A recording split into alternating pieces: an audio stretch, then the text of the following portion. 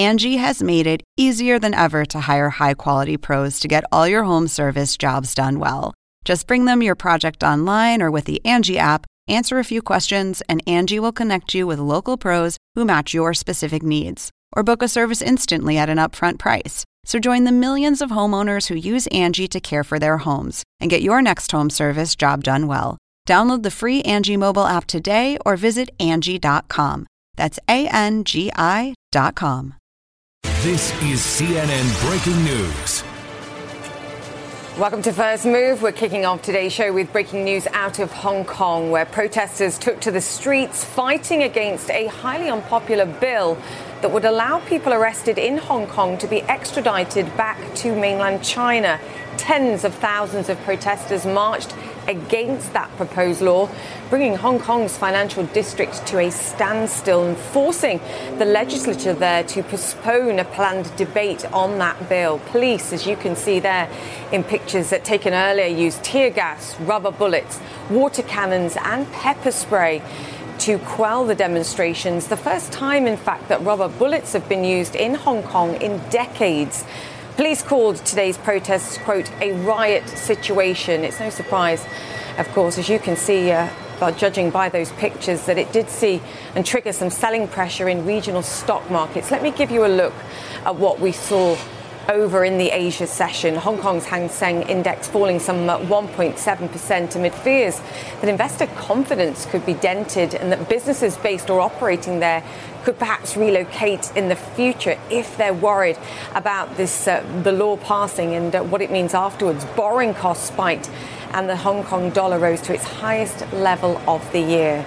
What about here in the United States? Well, stocks look set for a lower open after closing slightly lower on Tuesday. The Dow breaking a 6-day winning streak. We've also had U.S. inflation numbers released this morning. They were in line with estimates, still on a year-on-year basis below the Fed's target. Plenty more discussion on that later on in the show. But for now, I want to get straight over to Hong Kong for the latest there. Pro-democracy lawmakers lashed out at Hong Kong's chief executive during a press conference a short while ago, accusing Carrie Lam of selling out Hong Kong and of it treating its people like the enemy. Matt Rivers joins us from near the Legislative Council building where the debate was supposed to take place. Matt, great to have you with us. And of course, we can still see crowds of people behind you actually in those pictures. Just describe what we saw over the past few hours and what's going on right now. Yeah, well, Julia, this has been a day that started out with peaceful protests. Those protests then turned pretty violent, and now things have kind of calmed down again. The question is what happens as we go through the overnight hours. It was this morning here in Hong Kong that legislators were set to take up the second reading, another round of debate on that extradition bill that you were just talking about. But tens of thousands of protesters showed up as we expected, and legislators actually postponed that debate. What happened around 3:30, 4 o'clock in the afternoon here in Hong Kong, though, is that things did turn violent. Protesters were throwing things at police. Police started deploying tear gas canisters. They started using rubber bullets, and things escalated quite quickly, and that's where we are right now. So basically, right down the road here behind me, there are thousands of people here. This is the heart of Hong Kong's financial district. This is where embassies are. This is where major businesses are located, and this road has been completely shut off by protesters. Now, if we bring it back here, you can see that the cops right now actually just took a dinner break. They're pretty relaxed right now. And I think the best way I would describe this is perhaps the eye of the storm, the calm before the storm, maybe, because all of those people, thousands of people that have been erecting barricades, makeshift barricades in the street with anything that they can find over the last maybe 2 hours or so, you would imagine that the police are not going to let them stay there forever. So for now, they are. Maybe they're trying to wait them out, see if they'll disperse on their own. That's probably not going to happen. And so then the question becomes, well, what happens next? When will police try and disperse them? How will they try and disperse them? And does that get more violent? These are questions we don't know, but we might find out in the hours. The answers we'll find out in the hours to come, Julia. Matt, have you managed to speak to any of the security forces there? Are they giving you any indication of just how long they're willing to allow people to remain there? And are you also seeing more people joining? Because I assume in the past couple of hours, people have left the office, they've left work. And if they want to join these protests, then they're doing so. Yeah, there's two main protest sections. Kind of both of them are in very important parts of central Hong Kong here. In terms of the numbers growing, I don't think we're seeing that. I think the people that are there right now, they're pretty much there to stay. I don't know how many will disperse over the next couple hours. They don't seem to be growing. They don't seem to be joined by, let's say, your average white-collar worker who's in his or her 40 or 50s. These are generally younger kids, maybe 20, at max 30 years old, but they're certainly a younger crowd. In terms of how long police are going to let them stay there, that's anybody's guess at this point. They continually say they've been as restrained as possible, as they put it, throughout the day. There's certainly, you could have differing opinions on that, whether they needed to use tear gas or not. But in terms of how long they're going to let them stay there, we don't know. What I think, though, the general consensus is that they don't want a repeat of 2014. You'll remember that's when these streets, some of these same streets in central Hong Kong, were occupied during the last round of protests for almost 80 days. I don't think that the authorities here want to see that again. So how long they're willing to tolerate what's going on behind me is very much an open question still. Matt, you and I have discussed over the last 24 hours when we were talking about this yesterday, do these protests make a difference? I mean, the chief executive, Carrie Lam, accused of betraying Hong Kong here, but she's kind of caught between the devil and the deep here. The protesters, the people are worried about the implications of this bill and what it will mean for China's influence. The Chinese, of course, pushing them to pass this law. What's her options here? Yeah, you put it well. I mean, she's stuck between a rock and a hard place, and there's a lot of people who would say that she didn't even really need to push this law to this point, that if she wanted to, she could have just extradited people to China. She could have released them anyway. So there's a lot of people who are questioning her tactics here, whether this was a good idea or not. But the fact is, we're here now, and so she has to figure out what to do. She's shown no signs of backing down. If she did, she might look incredibly weak. But if she continues to push for this law and these people continue to have the momentum behind them, then it's unclear where this ultimately goes. I think most people would say it will eventually go the way the Hong Kong government leadership wants it to, that they can probably hold out longer than these protesters can, but it certainly doesn't help Hong Kong's international image. I mean, right, we're in the middle of skyscrapers. These are major multinational corporations that are based here, and those people were looking down on these protests all day long. I mean, this would be like having a giant protest in the middle of Wall Street like we saw, in 2010, 2011. So this is not good for Hong Kong's image. Carrie Lam knows that, but, this is her reality now, and she's stuck with it. It's exactly what investors were looking at, and the international community clearly watching this very closely, but it also has implications for the relationship between the Hong Kong government and mainland China too. Matt Rivers, great job. Thank you so much for that, and we'll watch this over the coming hours. All right, let's get some more context. Joining me now from Hong Kong is David Sweek. He's a professor at Hong Kong University of Science and Technology and the director of its Centre on China's Transnational Relations. Fantastic to have you with us, Sarah. Thank you so much for joining us. As Matt was explaining there, we're in a situation now where the public are frightened, they're angry, they're out on the streets protesting, but Carrie Lam, the chief executive, is caught between the Chinese government and her own people in Hong Kong. What does she do here for the best? Can I challenge that a little bit? I think this is a situation of her own making. I'm not an apologist for China, but there's no proof that China called her and said, do this. The stories around Hong Kong are much more that she got sympathetic to this young woman who was killed in Taiwan, or even that some people have tried to set her up. But she's the one who made the decision, I think, to introduce the extradition bill. And Beijing has no choice but to back her up. And I think that she's never underestimate the ability of the leaders of Hong Kong, and we've seen it particularly with C.H. Tung in 2003, C.Y. Leung in 2012 and 2014 during the creating Occupy, and then this to really make stupid decisions. And hers is a really stupid decision. And if her job was to make Hong Kong economically viable after 2014 and resolve economic crises that people felt were at the core of this, such as housing, unemployment, retirement, all kinds of things, even work on the Greater Bay Area, the last thing I think that Beijing really wanted to see was this kind of political crisis. The context is also that you've got the trade war with the United States, and the United States could react. The United States could react to this, Julia, with taking away the Hong Kong Policy Act. The president, with a pen, can just end the privileges that Hong Kong has in its trading with the United States. So I don't see Beijing starting this. But I would say that Beijing is a player in this, in the sense that it's fear of Beijing that drives the people of Hong Kong to take to the streets like this. If you're right, David. Elaborate on that? No, I understand exactly what you said, and I think your explanation here is very important. If what you've said is correct, then Carrie Lam doesn't really have any choice here. Surely, if she's almost forced the Chinese government at a very pivotal time, as you mentioned, to back her stance on this. Sure. If she backs down at this stage and says, look, this was a mistake, we'll rethink this, perhaps that's the only path forward. But then she risks looking weak in front of the people, and that she's finished. Back down. I think she's finished anyway, Julia. Right. I think that she'll never, could she survive till the end of her term? Maybe. But if we look at what happened to C.H. Tung, the first chief executive, C.Y. Leung, was not allowed to run again. She's not going to be running for a second term because of the mismanagement of this.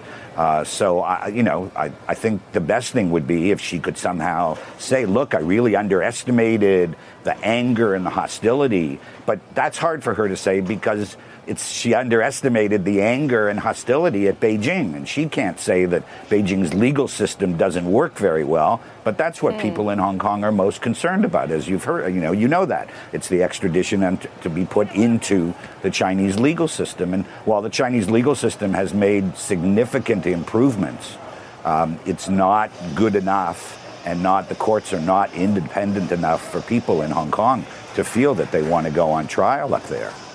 Yeah, it's 50 years of legal autonomy that there are people who are afraid is under threat here. Professor, wait 2 seconds. Sure. I just want to play some of the comments that the Hong Kong chief executive Carrie Lam made earlier. She gave an interview to local media responding to the protests and her critics that accused her of betrayal. Listen in.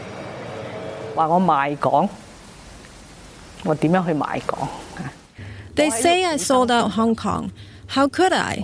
I was born here and I grew up here with everyone. The love I have for this place has led me to sacrifice a lot personally. So, David, to go back to what we were discussing there, that the threat that China represents here or doesn't represent in your mind, and actually your suggestion that they've just got caught up in the mix. I was not. Well, I wasn't saying that they don't represent a threat. What I was saying was I don't think that on this is something issue that they necessarily triggered. But go ahead, on this issue. Yeah, on this issue, I was going to ask if we're overestimating then the threat that China poses here. Well, if you're, there's a couple ways that if you're an individual here in Hong Kong, I mean, the process, you'll get a lawyer on, I'm sure at some point, who will describe, what the process would be for the extradition. And what would happen is Beijing would then say to the courts in Hong Kong that we think that this person is guilty of a crime. And then the courts in Hong Kong or the judge in Hong Kong will look at the information sent down from Beijing, which people could say could be doctored, right? And he or she will have to say, well, yes or no. If he says maybe or yes, Kerry's the one who then has to say, okay, send them up. Now, people are very concerned that people who are politically active could be found guilty of economic crimes. There are businessmen down here who are involved in politics, and they can be accused of a crime. Somehow they did something on the mainland. We've had the booksellers have been sent up. There's all kinds of things that you could accuse politically active people of. And then based on that, the courts down here may have little choice, and Kerry doesn't seem to be sort of game to stop them. The other thing that comes along with this, though, also, Julia, which I haven't heard mentioned, is, there's a thing called Article 23, which is a law that Hong Kong is supposed to pass, which involves 4 potential crimes for people in Hong Kong, and one of those is subversion. And if you get judged to be guilty of subversion here, will the Beijing government then be able to say to the people of courts in Hong Kong, look, that person has been judged of subversion in Hong Kong, we want them up here? And then, in fact, will that become a way for people to be sent up to the mainland? So, Hong Kong people are very nervous about this. And I think that it's a real problem that Kerry couldn't understand that. And I think it's a real deficiency in the ability of the Beijing government to understand the way that Hong Kong people feel, their fears, their separate sense of identity, their mistrust. They just don't understand it. And I think Kerry somehow misjudged the fact that trying to do this was going to trigger such a strong explosion among the Hong Kong people. And once the million came out, then in some ways she was silly to think that she could just ignore it and that the young people wouldn't take to the streets again. Right. Well, it looks like it's in everyone's interest here for her to make a graceful exit, or at least step down or step away from this situation as best she can. The question is, can she achieve that? Fantastic to chat really to you, a problem David for Sweet. It's a problem for everybody and for China at this moment. David, we have to leave it there, though I would keep you talking if I could. Thank you so much for joining us on the show. All right, bye-bye. Let's move on. I want to bring you up to speed with some of the other stories making headlines around the world. Boris Johnson has officially launched his bid to become the next British Prime Minister. The Conservative leadership candidate is promising to unite the country, deliver on Brexit and defeat the opposition leader, Jeremy Corbyn. We can get Brexit done and we can win. We can unite our country and our society. And that is why I'm standing to be leader of the Conservative Party and Prime Minister, because this contest is not chiefly about any one person or even about the Conservative Party. It is the opening salvo in a battle to restore faith in our democracy. All right, we're going to take a quick break here on First Move. But still to come, electric surge, Elon Musk talks up Tesla shares, and deep trouble over deep fakes. Now Mark Zuckerberg himself has been targeted. All that to come, and we'll get back to Hong Kong, of course, for the latest there. Stay with us. You're watching First Move.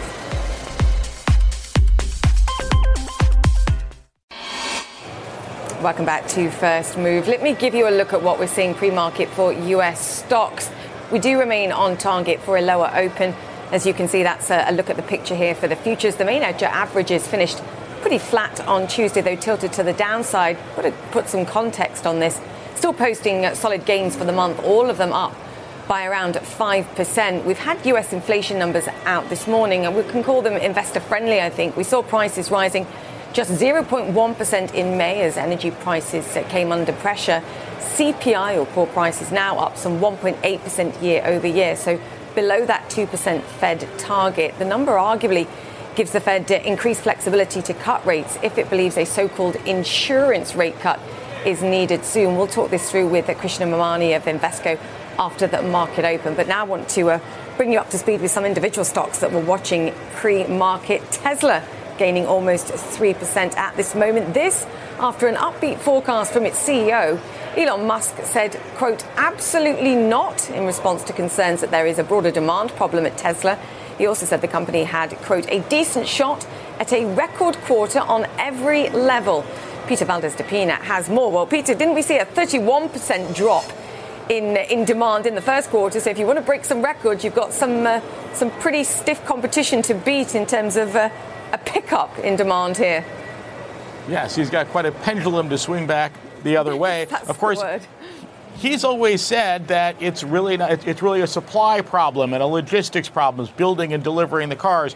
Once they get that set, he says the demand for the car is there, and it is selling relatively well. Certainly, compared to electric cars, it's selling still quite well. These days, I see a number of them on the road myself around here in New York. So. And one thing he's really pushing on for consumers is to remind them about the self-driving car plans Tesla has, that we would make these cars through an over-the-air update capable, he says, of autonomous driving sometime next year. So he's saying that would be another reason to buy their cars. He spent a lot of time talking about the things, though, as you point out, that aren't material, and we didn't get any numbers as far as the belief that he can break records across the board here.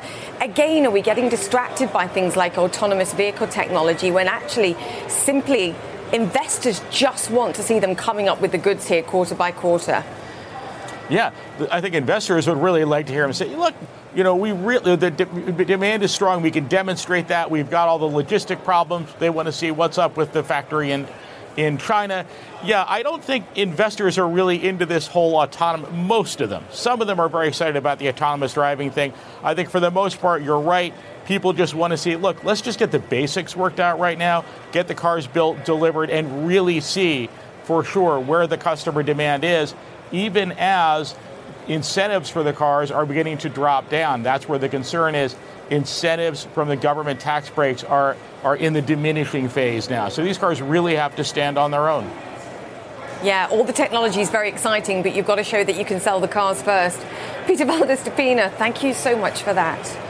All right, let's move on. Facebook's policy on fake videos is being put to the test after a so-called deepfake video of the company's CEO, Mark Zuckerberg, was posted on Instagram. Watch this. Imagine this for a second. One man with total control of billions of people's stolen data, all their secrets, their lives, their futures. I owe it all to Spectre. Spectre showed me that whoever controls the data controls the future. Last month, Facebook refused to take down a doctored video of Democratic House Speaker Nancy Pelosi. Donnie O'Sullivan joins me now. Donnie, wow, and awkward is all I can say when you've refused to take something down like that and then your own CEO appears. The voice wasn't quite right, but this is pretty good. Yeah, absolutely. And this video, the deepfake video of Mark Zuckerberg, had not gone viral on Instagram or on Facebook. The artist who made the video created it as a test of Facebook's policies. They wanted to see, you won't take down a video of Nancy Pelosi, but will you take down a video of your own CEO who appears to say something that he never actually said? Facebook told us last night that they are not taking down the video, but some might say it's easy for them to say it in this instance where it's sort of clearly a fake. But if it's a video, where he's potentially, being shown to speak at an investor meeting or an internal Facebook meeting, you could imagine the situation might be a little different.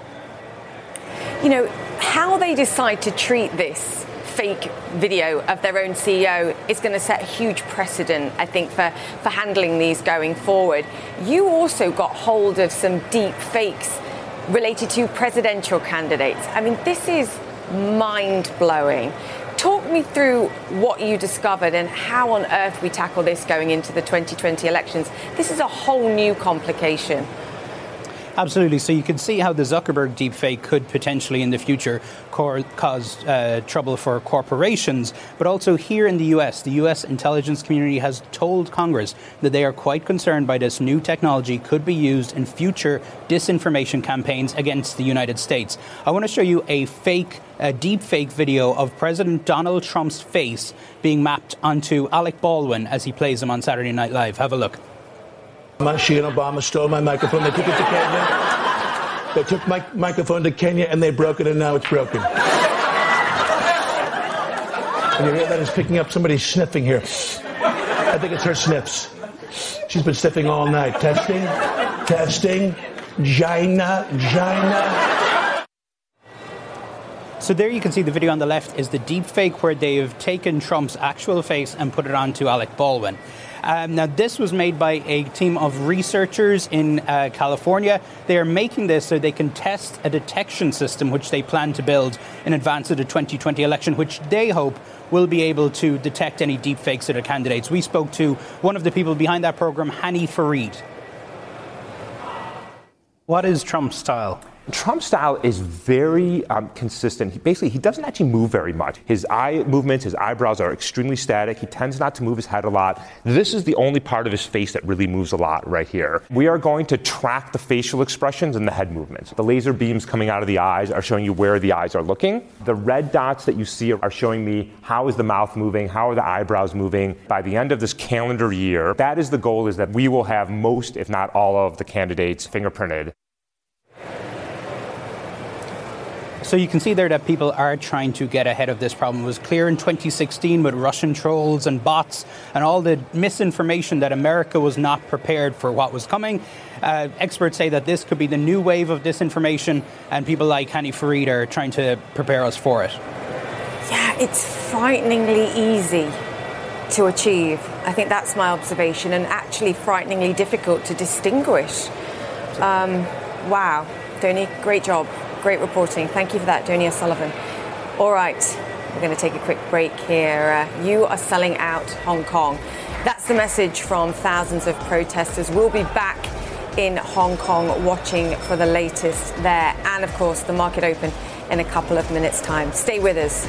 You're watching CNN.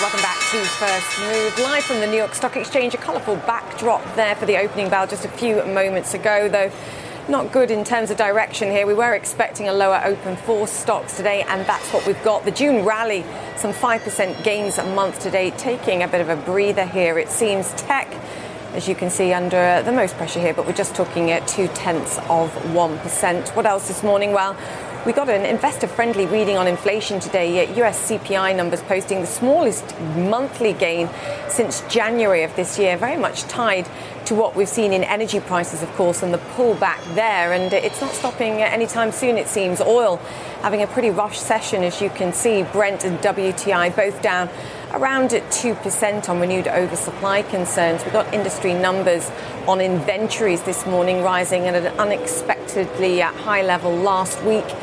Official US numbers are going to be out in around an hour's time.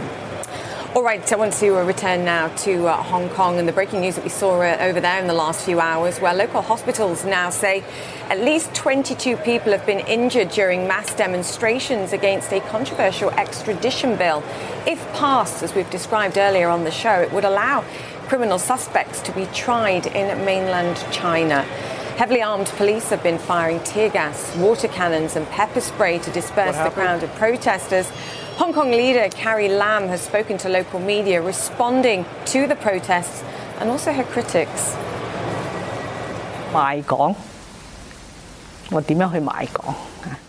They say I sold out Hong Kong.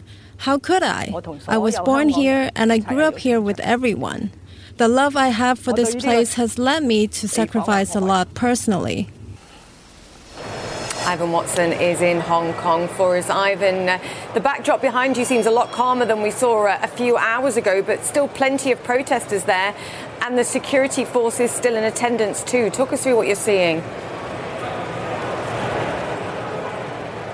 Yeah, I mean, there's a bit of a lull here in this part of Hong Kong, but as you can see, there are still thousands of protesters behind here, defiant demonstrators manning these kind of makeshift barricades that they've established. The tear gas that we saw on this very boulevard not long ago has subsided for now, and now you actually have riot police just a short distance away who are, it's been a long day of back and forth here and of kind of engaging and in some occasions violently engaging with the demonstrators. But as you can see, the tensions for the moment have calmed down just a little bit. But the standoff is still here, and that fundamental question of what the city authorities are going to do, what the demonstrators are going to do, is still up very much in the air. They have shown that they are very much opposed to this controversial extradition law that the leader of the city government has stood behind.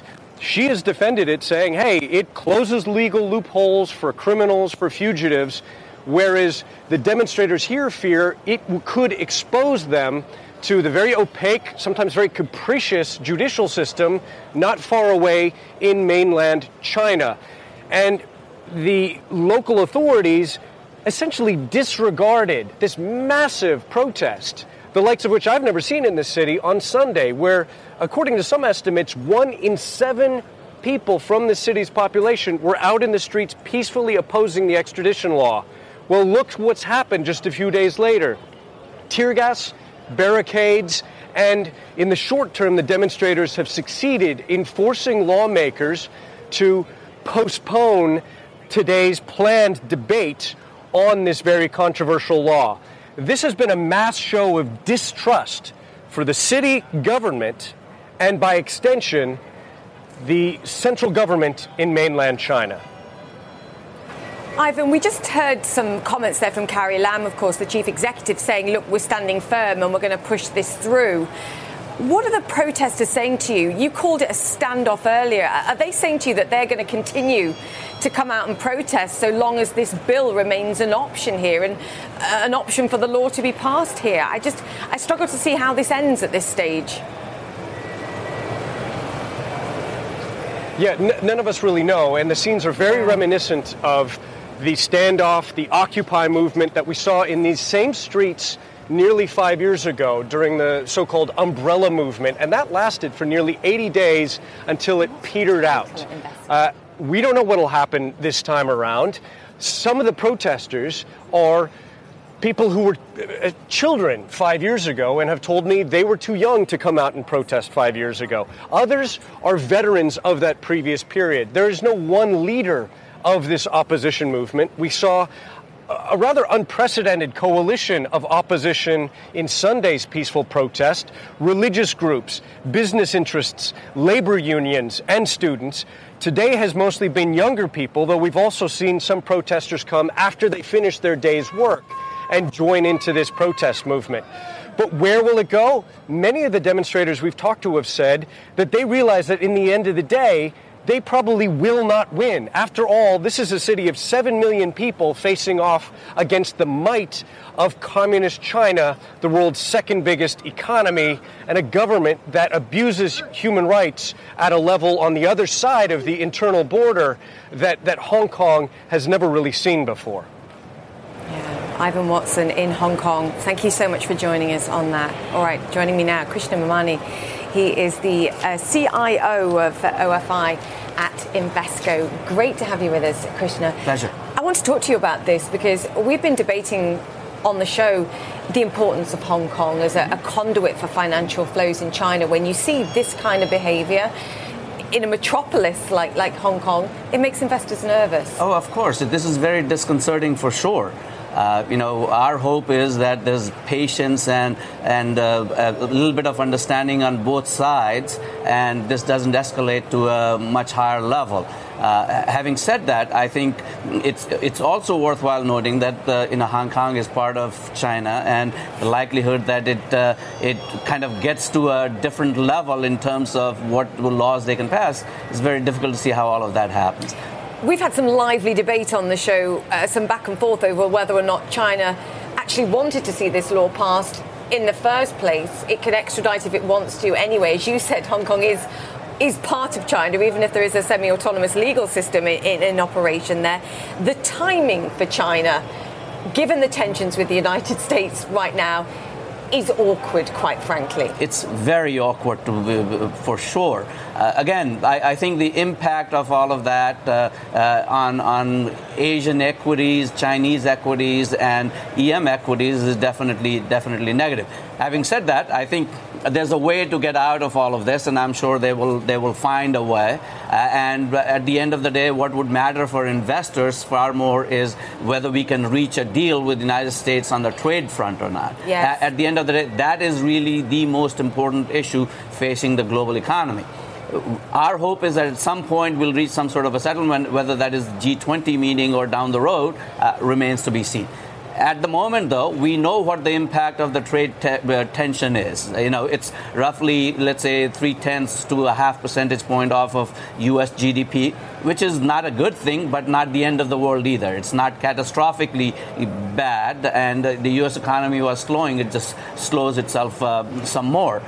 The impetus for the Fed to act in this scenario increases meaningfully. So they will take concrete action, and hopefully relatively soon, to calm things down. You think they'll cut rates? They will cut rates, whether that is I don't think it's in June or July, probably later in the year, but they probably won't cut rates as much as the market may be expecting. So the market's thinking of 3 rate cuts, and yes. I don't think 3 in 2019 is really on the cards. By the end of 2020, that may indeed come out, but not in 2019. If the market doesn't get what it wants, though, even in July, fine, June perhaps is a little bit early, but if the Fed don't decide to cut rates in July, are we going to have some kind of broader tantrum, or is communicating that the Fed stands ready, and if Jay Powell stands up there and says, look, we've got this under control and we'll watch very closely, is that going to be enough? Well, so I think what is going to happen in our view is that data is going to start improving in the second half. Right. And in that context, then the Powell can come out and articulate as to why they are not doing it, and the markets will buy it. I think if the data doesn't recover and he doesn't do anything, then it's a totally different ballgame altogether. I mean, there's so many potential conflicts, and the timing here we've discussed this week on First Move is very tricky with the G20 and the hopes for the president's meeting there, and then the timing of the Fed. What are investors asking you at this moment? And are they still saying to you, look, we want to put money to work here, we want to invest in these markets? And are you still saying, look, we've been telling you for a while, our medium-term call is we like EM, stick with it? Yeah, so I think investors are very worried for sure, and trade is the top of the list. Having said that, I think if you look at the market action, they recognize that the underlying strength in the economy is still decent. Do they? Or do they just think Jay Powell's going to ride to the rescue? Well, so I think it's a combination of the two. It's first and foremost that we are not getting into a recessionary environment. So growth is slowing down for sure, but it's moderating. And in that environment, if you have good policy action from the Fed, that definitely helps risky assets, equities in particular, go up. What is most important for emerging markets is China stimulating its economy. Right. That's coming. And the dollar not appreciating. I think if the Fed cuts, then the dollar stops appreciating. And I think that combination can help the EM in a meaningful way. What happens if the Chinese yuan depreciates? Well, so that's a very interesting question. I think the depreciation of the Chinese yuan is effectively China making the trade tension world's problem rather than just Chinese problem. Yes, exporting the problem. Exporting the problem to the rest of the EM. I think from a political standpoint, it doesn't get them what they need, which is resolving this issue and resolving this issue relatively quickly. So I think for now, they are probably not going to depreciate the yuan, but it's a decision that they have to make. If they do that, then again, we are in a different playing field altogether. Yeah, it's an interesting time, that's for sure. Krishna Mamani, fantastic to have you on the show. Thank the you. Chief Investment Officer, OFI at Invesco. All right, we're going to take a quick break. But up next, Elon Musk gives Tesla shares an electric jolt. Can he deliver on his promises, though? We'll discuss. Stay with us.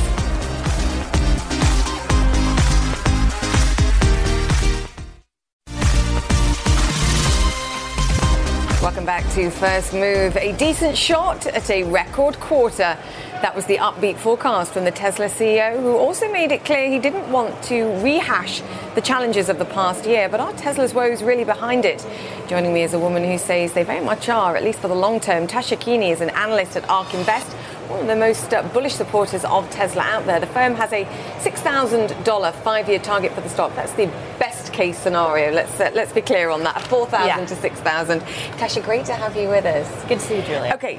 Anything in this shareholder meeting that you want to flag, or should we move on and talk about other things? Because I always think there's a short-term, long-term bull-bear disconnect. Yeah, I don't think too much exciting news came out of this meeting. I think investors are happy with it. We've seen the stock up today. Yeah. Musk talked a lot about this demand problem. He says there's no demand problem, which is certainly what we see happening, but not too much new, no. So you've had some pretty fierce pushback from bears of Tesla, and I call it my Marmite stock. You either love this or you hate this stock. You released your model and said, guys, if you want to see what our assumptions are and have a play with the model, you go for it. Was that good in hindsight, or was that a waste of time because the critics were still attacking? At ARK, we try to be as transparent as possible. Yes. We publish all of our research online. And, even the sell side, we released a model that's dynamic. Yeah. And really no one does that. So we were happy to pioneer that. We got a lot of pushback. There's always a lot of critics for Tesla. And really that's actually what we want, because we want to make sure that our assumptions are correct. Robust. We want to battle test them. And we actually got some good feedback on the model. So I think we would do it again. I want to go to the demand question here, because just to look at your bear case here, right now for the global EV market, the electric vehicle market, Tesla has a 17% market share. you say, okay, in our worst case, we'll take that right down to 6% market share. Talk me through some of your assumptions and how you then translate to a share price over the coming years, because I do think this is important when we're worried about demand. Yes. So I think one of the biggest differentiators with how we see the future going for Tesla and what the bears see is we think the electric vehicle market will surprise. So we're estimating that there will be 26 million EVs sold globally in 2023.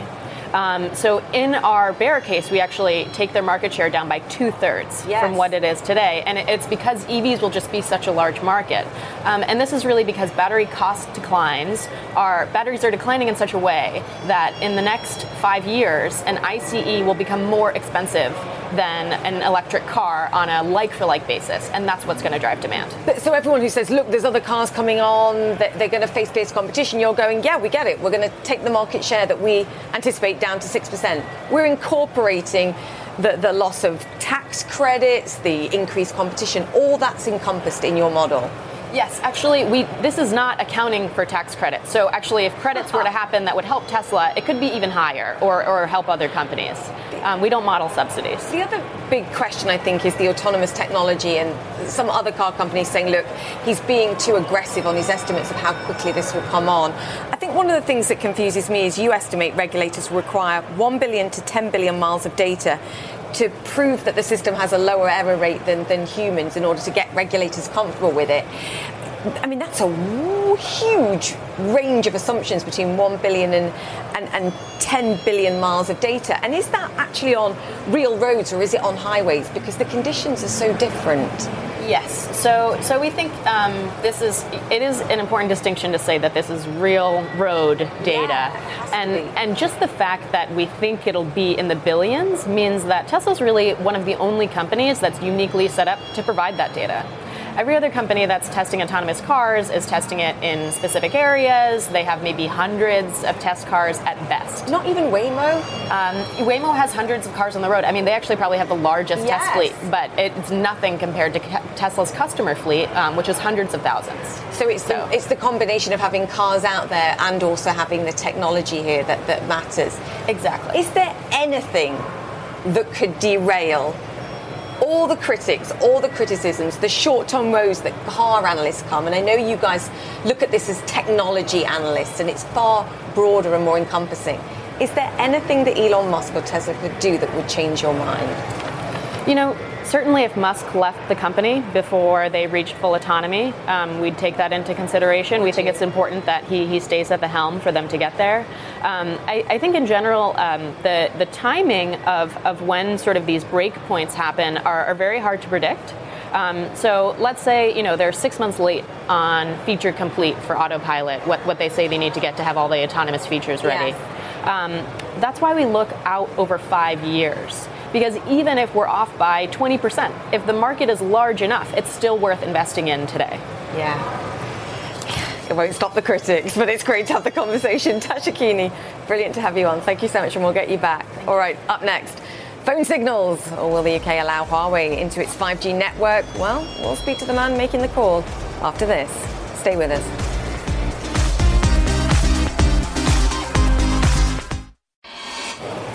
Welcome back to First Move. Boris Johnson, considered the frontrunner to replace British Prime Minister Theresa May, launched his campaign with a promise to deliver Brexit by Halloween at any cost. The question of what the cost will be is haunting some people in Britain's growing tech sector in particular, which has been gathering for UK Tech Week. We can join Anna Stewart with more. Oh, Anna, Boris Johnson's leadership campaign and the approach of the UK of Huawei. You've got 90 seconds. You go for it, my friend. 90 seconds, dear me, Julia. Right, well, Huawei is obviously a big focus here because, frankly, artificial intelligence will rely so heavily on 5G rolling out. And that is under risk because of the government not yet making a decision about Huawei. Will it be allowed to be part of the infrastructure of the future 5G network? Won't it? They are making that decision. It's likely to get delayed until Theresa May's successor. On the one hand, you've got the mobile operators who would like a decision quickly. They'd also probably like to use Huawei because it's already in their infrastructure. On the other, the pressure from the United States. And that's where I started. I asked the minister who heads up this department, who will ultimately make this decision, how much Donald Trump's urging of allies to ban Huawei is weighing on this decision. Take a listen. The telecom system is hugely interconnected, so you can find Huawei equipment with a large number of American components. So decisions made in the US administration, of course, have to be factored in, and we're doing that.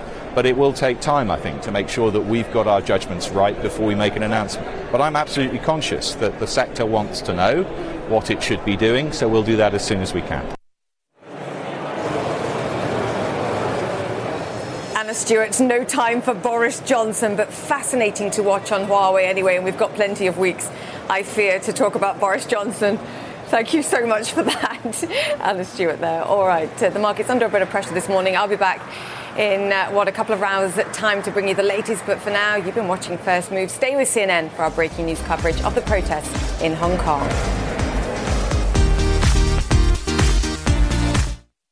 I'm Dr. Sanjay Gupta, host of the Chasing Life podcast. In honor of our 10th season, we want to hear from you. Leave us a message at 470-396-0832 and tell us how you chase life. It could be used on an upcoming episode.